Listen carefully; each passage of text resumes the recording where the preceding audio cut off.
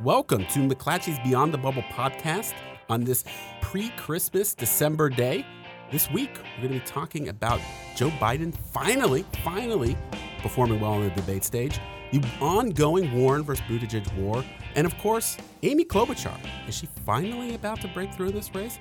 Last night's performance indicated that she might be. I am Alex Rorty, a national political correspondent for McClatchy. Every week, we will take you inside the race for the White House in a way only McClatchy's 30 newsrooms can, by talking about how the election is playing out on the ground in states that will matter. And today, I'm joined by Emily Cadet, McClatchy's political correspondent. Emily, so good to have you here. It's great to be back. And making his return to Beyond the Bubble, David Catanese. David, thank you so much for joining us. Great to be here.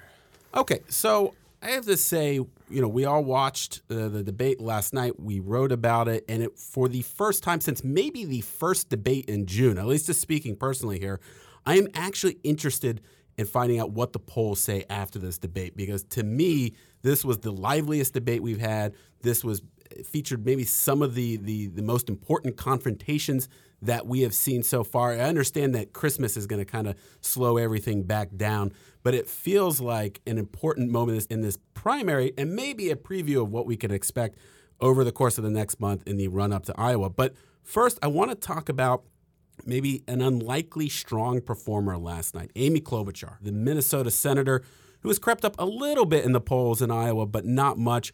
Really seemed to shine, according to the New York Times, actually spoke for the second longest amount of time on stage. Again, this is not someone we really had our eye on heading into this debate, but time and time again, Dave, she was able to distinguish herself as a Midwestern senator who gets things done, and oh, by the way, I can win elections. And my question for you to open us up here, do we think that this is potentially the start of a breakthrough for her in Iowa and nationally? I think she won the debate. I think she won the night. I think she was crisp and confident and was out there for contrast. She had the contrast early on with Bernie Sanders on trade. She obviously went at Buttigieg and his experience and sort of defending her own work as a senator versus a small-town mayor. She was on offense and playing to win. What I don't think we know yet is, and Emily referenced this before we went on the air, how many people watch this debate? Mm-hmm. And then now does it sort of disintegrate into the holiday ether? Mm-hmm. I think the lesson we have found from these debates is you've got to find a way to capitalize on it beyond the debate moment. So that means press, momentum, or a concerted message. Does she take some of these messages of contrast onto the trail in Iowa? And does that produce, news? Does that produce a bigger following? Does she have a larger press corps next week? I think she's doing an Iowa County tour. I don't think you can just rely on the debate. That's what we have found so far, right? We haven't seen huge bumps, except for Kamala Harris out of that first debate when she came down. So it was a short-lived. It was a short-lived bump. So I think just looking at what we've seen so far, we haven't seen large polling movement after the debate. Now we're about to enter a new phase. I would just say that we are in a time period where this could all disintegrate very quickly because we are in the holidays. I don't think that's going to be a record-setting viewership debate, given that it was on PBS. So I think if I'm the Klobuchar team now looking forward, I'm planning to go, okay, we've got all these great moments. Maybe we've got a few more eyeballs. How do we take some of those parts and what you did and move it into Iowa to make a real move at the top three? Emily, this isn't the first time that at least I think she's performed well in the debate. I actually think she's been a pretty steady performer throughout, really, and good at driving her message of, again, that I am a Midwest senator, I am electable, I am more pragmatic, which whatever the merits of that strategy, I feel like she executes well. She makes clear to the audience that that's what she's about, for better or worse. I want to pick out a particular part of last night's debate, though, that, again, really stood out. It seems like she has a bone to pick with Pete Buttigieg. Yeah. She really seems like people were making this point on Twitter as well, that he seems to get under her skin, and she really took it upon herself to point out that, he was almost being disrespectful to everyone else on stage, that disregarding their level of experience. It really seemed notable, too, just because people in the past have been a little bit more hesitant to go after him. Not last night, but she really seemed to lead the charge. What did you make of it when she decided to take him on? Well, remember, she was also the one who, a month or two ago, made the comment that if Buttigieg was a woman, he wouldn't be on stage. Yes. So there's clearly something that she resents about his success. And she seems to think that he is a little bit too precocious in terms of his ambitions, given all the other folks on stage have these long records, or relatively long records, maybe not Andrew Yang, but he has a long record in business of accomplishment. And she really defended her accomplishments as a state lawmaker, as a senator. And he came back and talked a little bit about his military record and whatnot. But I think that was an important moment. And it was an interesting moment because ideologically, they're not necessarily that far apart. That's a very good point. You would think there would almost be like ideological allies. Right. So, and they're both from the Midwest. I mean, in a way, maybe she thinks she needs to take him down a little bit to build up her own numbers. So there may be some strategy involved, but it also did seem a little bit personal. Like she seemed kind of fed up with all of this hype. And I think it goes back to, again, what she said earlier this fall, which is that I think she genuinely believes that he's getting the benefit of being a white male candidate, that people aren't seeing through some of his weaknesses in a way that she has not gotten the benefit of. And you can tell she doesn't think that's fair. It's odd. You wouldn't have expected Klobuchar would be the one to, on stage, channel some of that anger at Pete Buttigieg that we see from the online left and from the activist left. But she seemed to do it the best. Now, look, and we're going to talk about this in a little bit. Pete Buttigieg took incoming from Elizabeth Warren and Bernie Sanders as well. And I was talking with someone yesterday, Dave, who was speculating even before last night's debate about Klobuchar sneaking into the top 4 or potentially beyond.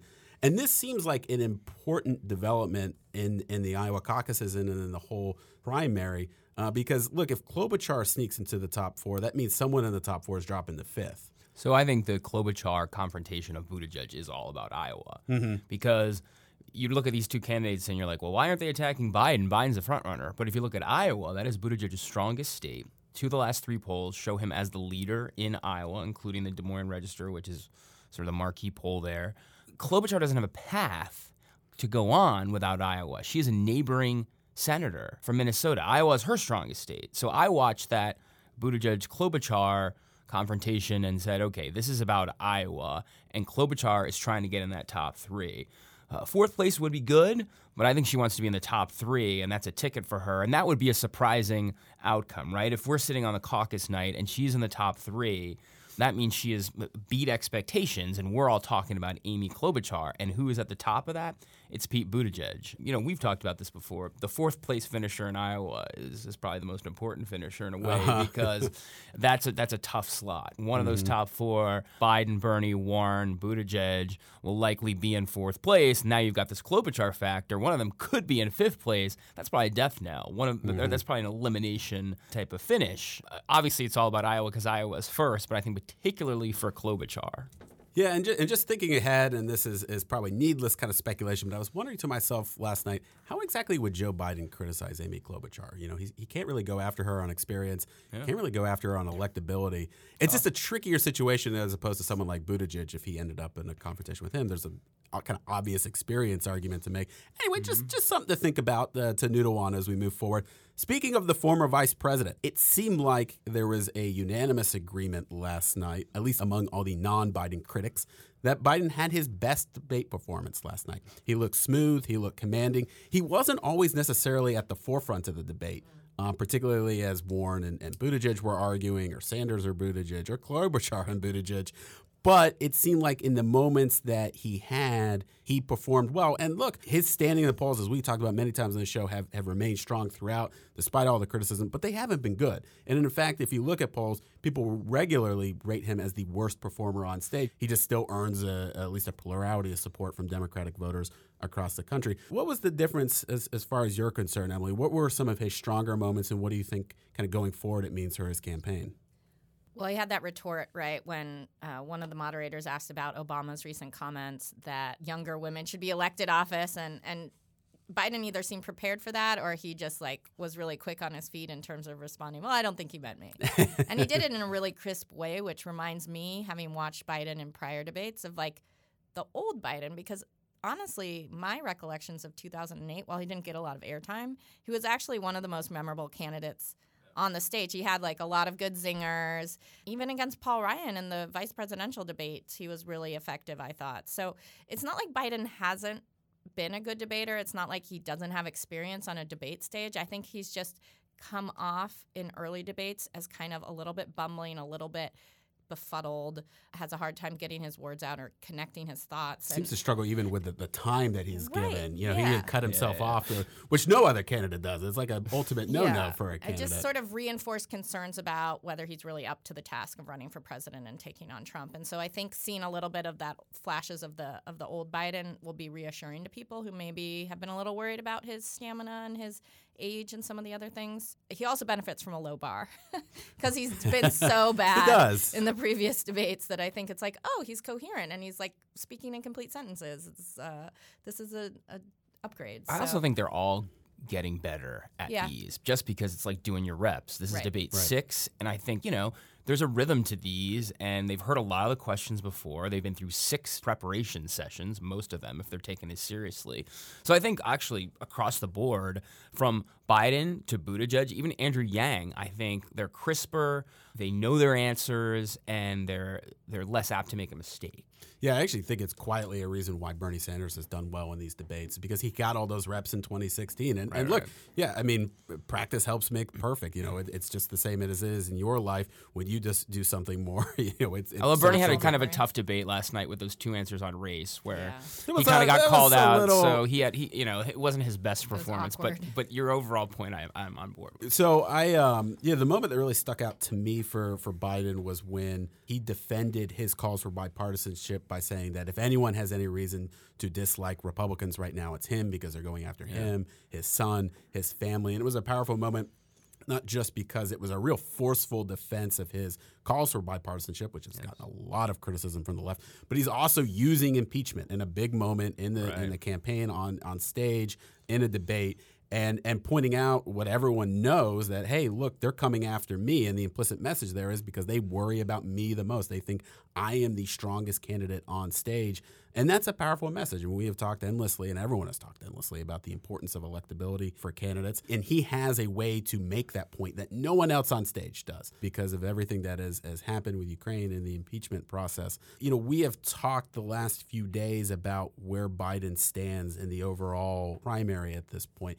And it feels to me like, personally, I've kind of come all the way around on this, where we kept just waiting for him throughout the year of 2019. I feel like the story for Biden was just waiting for the bottom to drop out. And maybe the bottom will drop out at some point. However, he still leads the national polls. He still has the broadest coalition. He is set up really well for a lot of states after Iowa and New Hampshire. But that's the question, and that's the question for you. Is he at a point now where the strategy has to be, can he survive Iowa and New Hampshire? And if he does, is he a prohibitive favorite to win this thing? I think he can survive as long as what you just said, the bottom doesn't fall out. We also just wrote, 3 of us, about how next month, if there's a Senate impeachment trial, whether that benefits Joe Biden. And there's some disagreement between Democrats. There's some who believe any mention of Hunter Biden and the whole implicit allegation of corruption hurts Biden.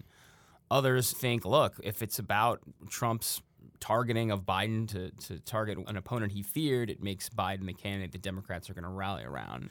TBD. We'll see how this Senate trial unfolds, if there's witnesses, if it's a long thing, if it's a short ordeal. But I'm coming more to Biden could win this thing. And I think if he overperforms in Iowa, New Hampshire, a second place is a pretty good finish for him in Iowa. Second place in New Hampshire, which is going to be home turf for Bernie and Warren. Again, expectations lower for Biden. He just can't, he can't be at 7%. I think he's got to be in the top 3.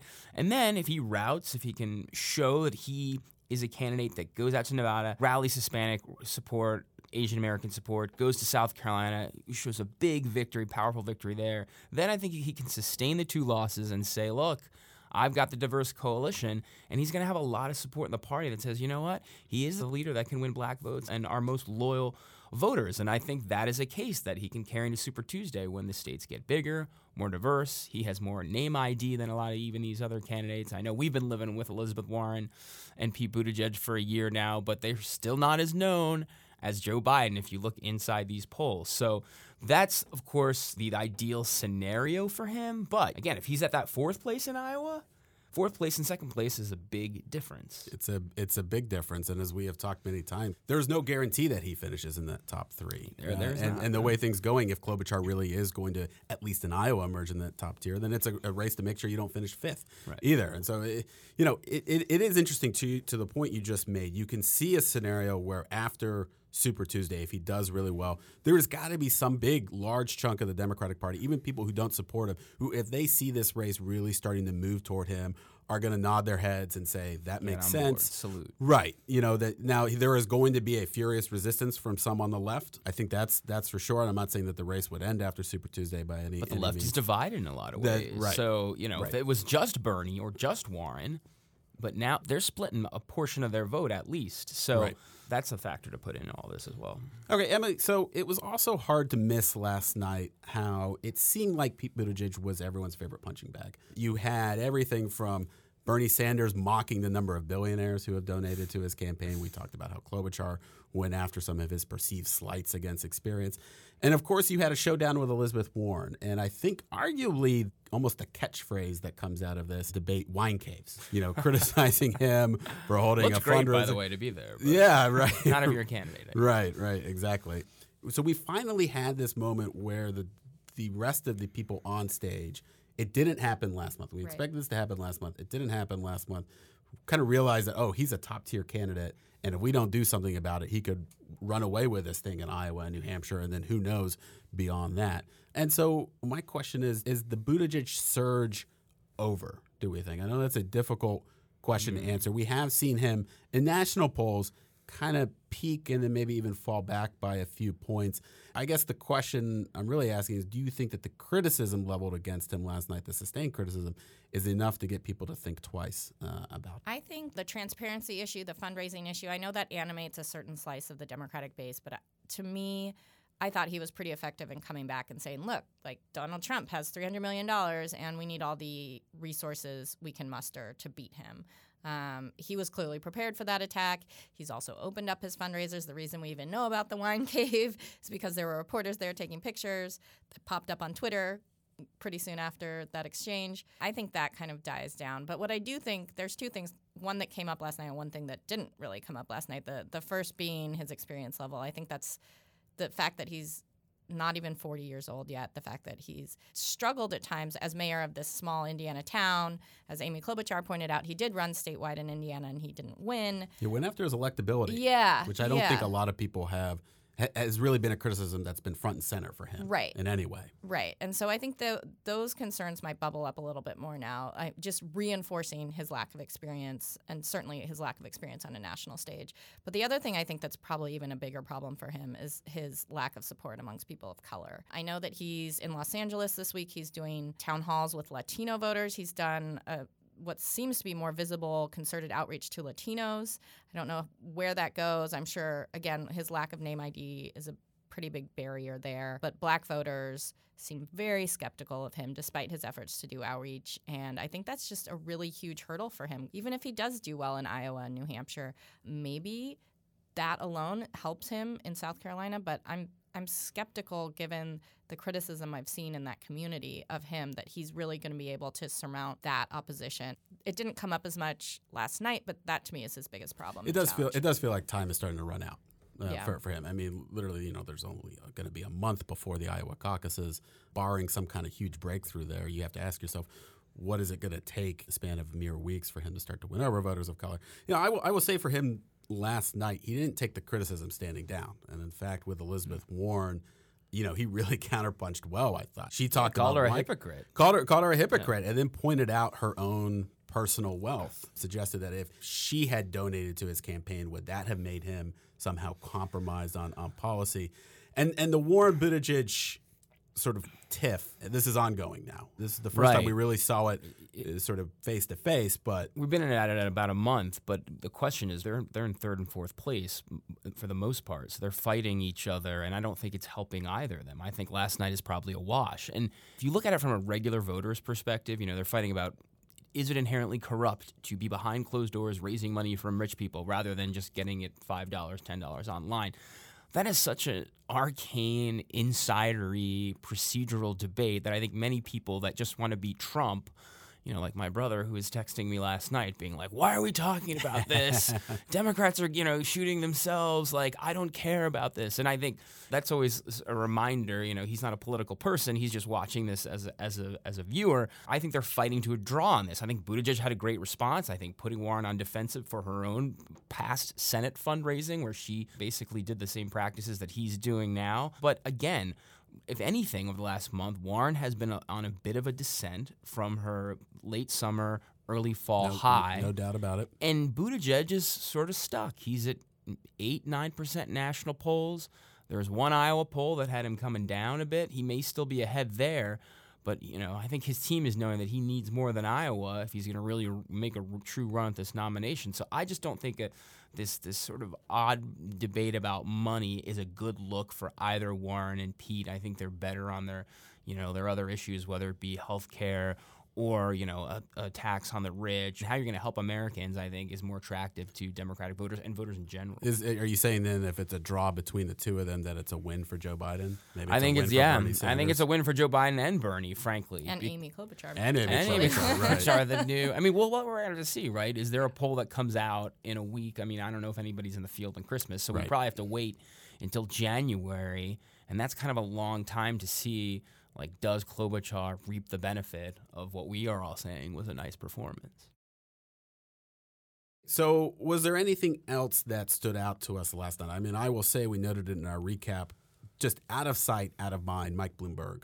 I figured he would be kind of the missing man in the room. He has spent $100 million advertising stuff. Didn't get mentioned even by Bernie or Warren. I was wondering before the debate, would it benefit him to be mentioned even if he couldn't defend himself against attack from Bernie and Warren, presumably, who like to go after billionaires. But it didn't even reach that level. He was just completely out of sight, out of mind. Anything else stand out to you guys last night? I mean, for the second debate in a row, Andrew Yang had the least amount of speaking time. And this time he was the only candidate of color on the stage. I just think it's striking that we've gotten to this point in the Democratic primary where everyone up there, pretty much except for Yang, is white. And the people dominating the debate and the race at this point are all white. And I thought that was noticeable last night. Yang talked a little bit about being the only candidate of color, but he also acknowledged that as an Asian American, as the son of Asian immigrants, his experience is very different than the African American experience or even the Latino experience. And I do think that absence on that stage made for a different debate. And I'm curious how that's going to play out in January when the DNC announces its new requirements for the next set of debates, if they're going to make more of an effort to get some of those candidates of color back on the stage, if people who are, Black or Latino voters, if they start to really voice complaints. I know Yang has been at it for like a month now complaining about his lack of speaking time and his lack of exposure and sort of the media blackout. But to me, that was notable. Yeah, I mean, speaking of people who weren't on stage, it feels like if Amy Klobuchar, and I know we're talking a lot about Klobuchar, we don't know yet if she is going to surge. But look, it was a strong performance, and she has crept up in a lot of polls in Iowa. Look, it is possibly just one more bit of bad news for the Cory Booker campaign. Again, speaking of someone who was out of sight, out of mind. But there's just only so much capacity for voters to think and talk about candidates. And if Amy Klobuchar makes it 5 in the top tier, just makes it that much harder for Cory Booker. Dave, anything else? Any other lingering thoughts from last night? I'll just make a self-serving point about a Bloomberg story I have up since I was sort of in Bloomberg world this week about their build-out. I mean, they're just running a total parallel race. And in talking to his aides, they just don't think these debates have mattered. And they point to the first 5 that really haven't moved the race. So he's running this parallel race where he's like skipping the first 4 and spending all his time in places like North Carolina and Georgia and Arizona and California, basically Super Tuesday and beyond. And this wouldn't matter except that he is spending an exorbitant amount of money. And we have a story up on McClatchy DC today about 200 staffers that he's put into 21 states. And I talked to other Democrats. I'm like, is this like real? Is this and Democratic operatives think this is real. Now he needs sort of the perfect scenario to happen. 4 different winners in 4 states, a delegate fight that's prolonged, and then he comes in. But basically his theory is nobody's going to have this wrapped up. And the first 4 states offer basically no delegates, 10% of them, whereas March offers 65%. And I'm going to be on the air there and have offices there and have boots on the ground there longer and more of them than anyone else. It's a long shot theory, but I think it's something that we should consider if this is a prolonged race. He will be a factor in these other candidates' calculations, whoever makes it to Super Tuesday. Okay, so let's move on to my favorite segment every week. Tell me something I don't know. Empty your reporter's notebook. Tell me, the listeners, everyone else, something that they haven't heard about in the normal given pool of the news week. Emily, you're up first. So I was digging into a lot of Senate rule archives this week to figure out exactly what this pending Senate impeachment trial would mean for the 4 or 5 senators who are running for president. Life of a reporter, folks. It's just a nonstop set of thrills. I kind of like that stuff. I'm a geek that way. But it was interesting to read the actual rules and what it will mean in terms of the oath that senators are supposed to take to not speak, to not colloquy, quote unquote. There's a lot of ambiguity as to whether that restricts senators from talking about the impeachment trial outside of the Senate. But the person holding the power in this regard is Mitch McConnell and the Republican majority. They will vote on the rules package on the Senate floor for the impeachment trial. And, I think we pointed out earlier, we don't know for sure at this point when this trial is actually happening or how long it will last, but it's almost like without dispute that it will mess up the schedules for these 5 senators to a certain degree. And just how much it messes them up will be decided by Mitch McConnell and the Senate Republicans. So I think that's going to be interesting to watch. Okay, Dave, you're up. So, this is sort of a perennial debate in the Democratic Party, but I think it is even heightened this year. More Democratic operatives, lawmakers I talk to, they're debating this within each other, even on the halls of Congress. What is better for the Democratic Party? A long primary where they dominate the debate and they have their candidates on cable TV, in our living rooms every night, or a short primary that, rallies around a Biden or a Warren, and then the party unites and it's all about Trump. And the more lawmakers, the more Democratic strategists, the more campaigns I talk to, they are fighting about these even internally about what is better ultimately for the party. Because on the one hand, a long fight, we're throwing mud at each other about fundraisers and all this for 6 months. It's going to look like we're in a food fight and we got to focus on Trump. But on the other hand, some Democrats say, look, once we have a nominee, there's no media attention on us, and then it's all about Trump. The one thing we can do, if we have a fight, and they go back to 2008, and they said it helped Obama, that long Hillary-Obama fight, they're like, that primary was better for Obama because he got stronger, and it got more Democrats activated and energized around the country. Everyone got to vote. Every vote mattered, and that was good for the party, and we won. So I just think it's going to be an interesting question and very strong opinions on both sides about what is better for the party and how ultimately they resolve this. 2008, it worked out pretty well for Democrats. It did. 2016, right? Maybe a little, maybe not. Little. Right? Exactly. There's arguments on both sides. Yes. But that's the argument. Yes. So mine is kind of piggybacking off Dave's point. There is a lot of nervousness and anxiety about what happens to the Democratic nominee when he or she emerges, whether that is in April or May or even all the way to the convention, because here's why. Donald Trump is raising a ton of money, and he is going to be able to define the candidate when they're at their weakest, when they haven't transitioned to the general election. My point is, I'm going to leave you with a number. It's $260 million. That is what one senior Democratic operative tracking 2020 estimates the Trump campaign and his allies will spend just between the point when the nominee emerges, in this scenario in April, and the convention in mid-July. That is just a couple of months. They think he could bring that much money to bear, most of it pointed at the nascent Democratic nominee.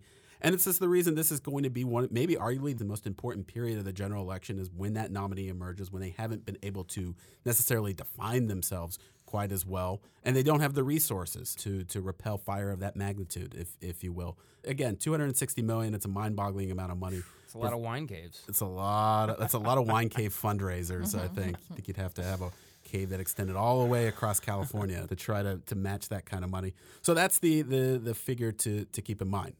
One quick plug before we leave. Next week's show, will come out as regularly scheduled on Thursday. It will be our year-end wrap-up. Myself, Adam Wallner, and Kristen Roberts discuss the year that was, the lessons we learned, and make a few predictions for 2020, so get ready for that. And one additional note, we will not have a show the week of New Year's. We will be back the second week of January as regularly scheduled, and we'll be eager to take you through the Democratic primary and, in fact, the general election in 2020, so buckle up. Okay, thank you to our producer, Jeremy Sheeler, and to our executive producer, Davin Coburn, and thank you, our listeners. Check us out on Apple Podcasts, Spotify, Stitcher, or whatever podcast app you use. And if you like what you're hearing, please leave us a rating or a review.